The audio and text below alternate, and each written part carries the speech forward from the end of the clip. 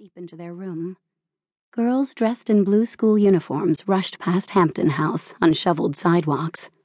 Leaning out, Jerry focused the binoculars and searched in both directions for her roommate's fuchsia scarf and hat. No Rosa. Below, a dark shape, low to the ground, glided toward some thick bushes.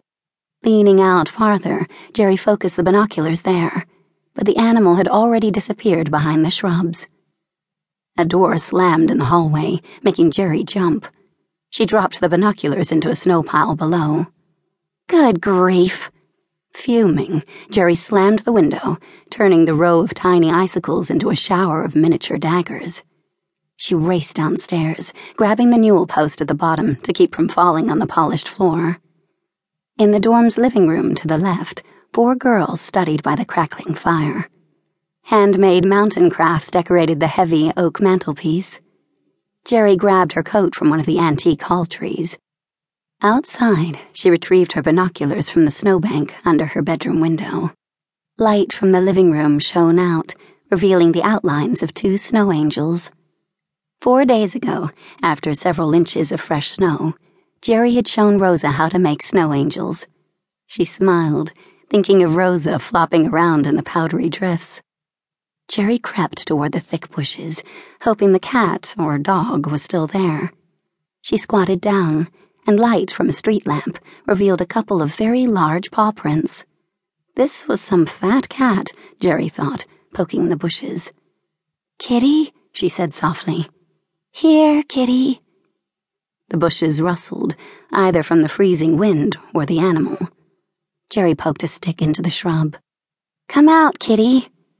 She parted the bushes and peered through. Rats. Gone.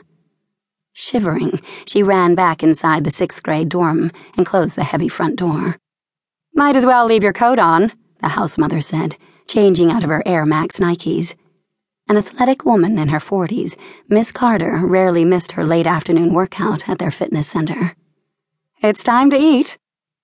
For breakfast and supper, the 16 girls in Hampton House walked to the dining hall with Ms. Carter and her assistant, Miss Barbara. "Be right back." Jerry ran upstairs, left the binoculars on her bed, and then stopped at Abby and Nikki's room down the hall. Abby sat sketching at her desk, a pink gooseneck lamp spilling a pool of light on her paper. "Chow time," Jerry said.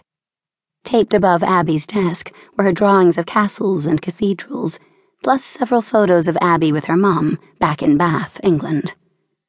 What a funny name for a town, Jerry thought, and what a long way from Landmark Hills, Virginia. "Coming." Abby took her blazer from the back of her chair and slipped it on. "Where's Rosa?" "She's MIA. Her field trip was done at 4, but I haven't seen her. She'd better show, 'cause she promised to have her advice column done on time."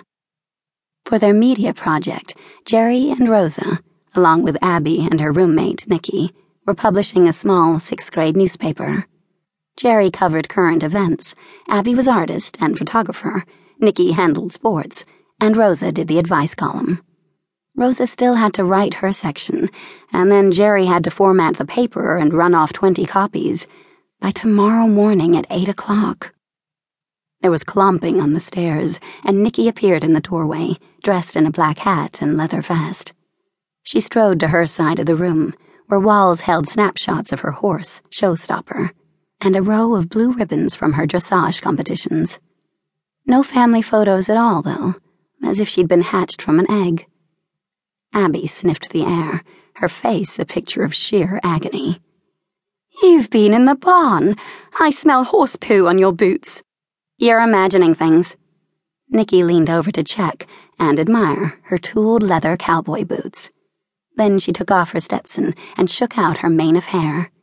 She reached for her MP3 player just as the brass bell clanged. "Girls," the house mother called.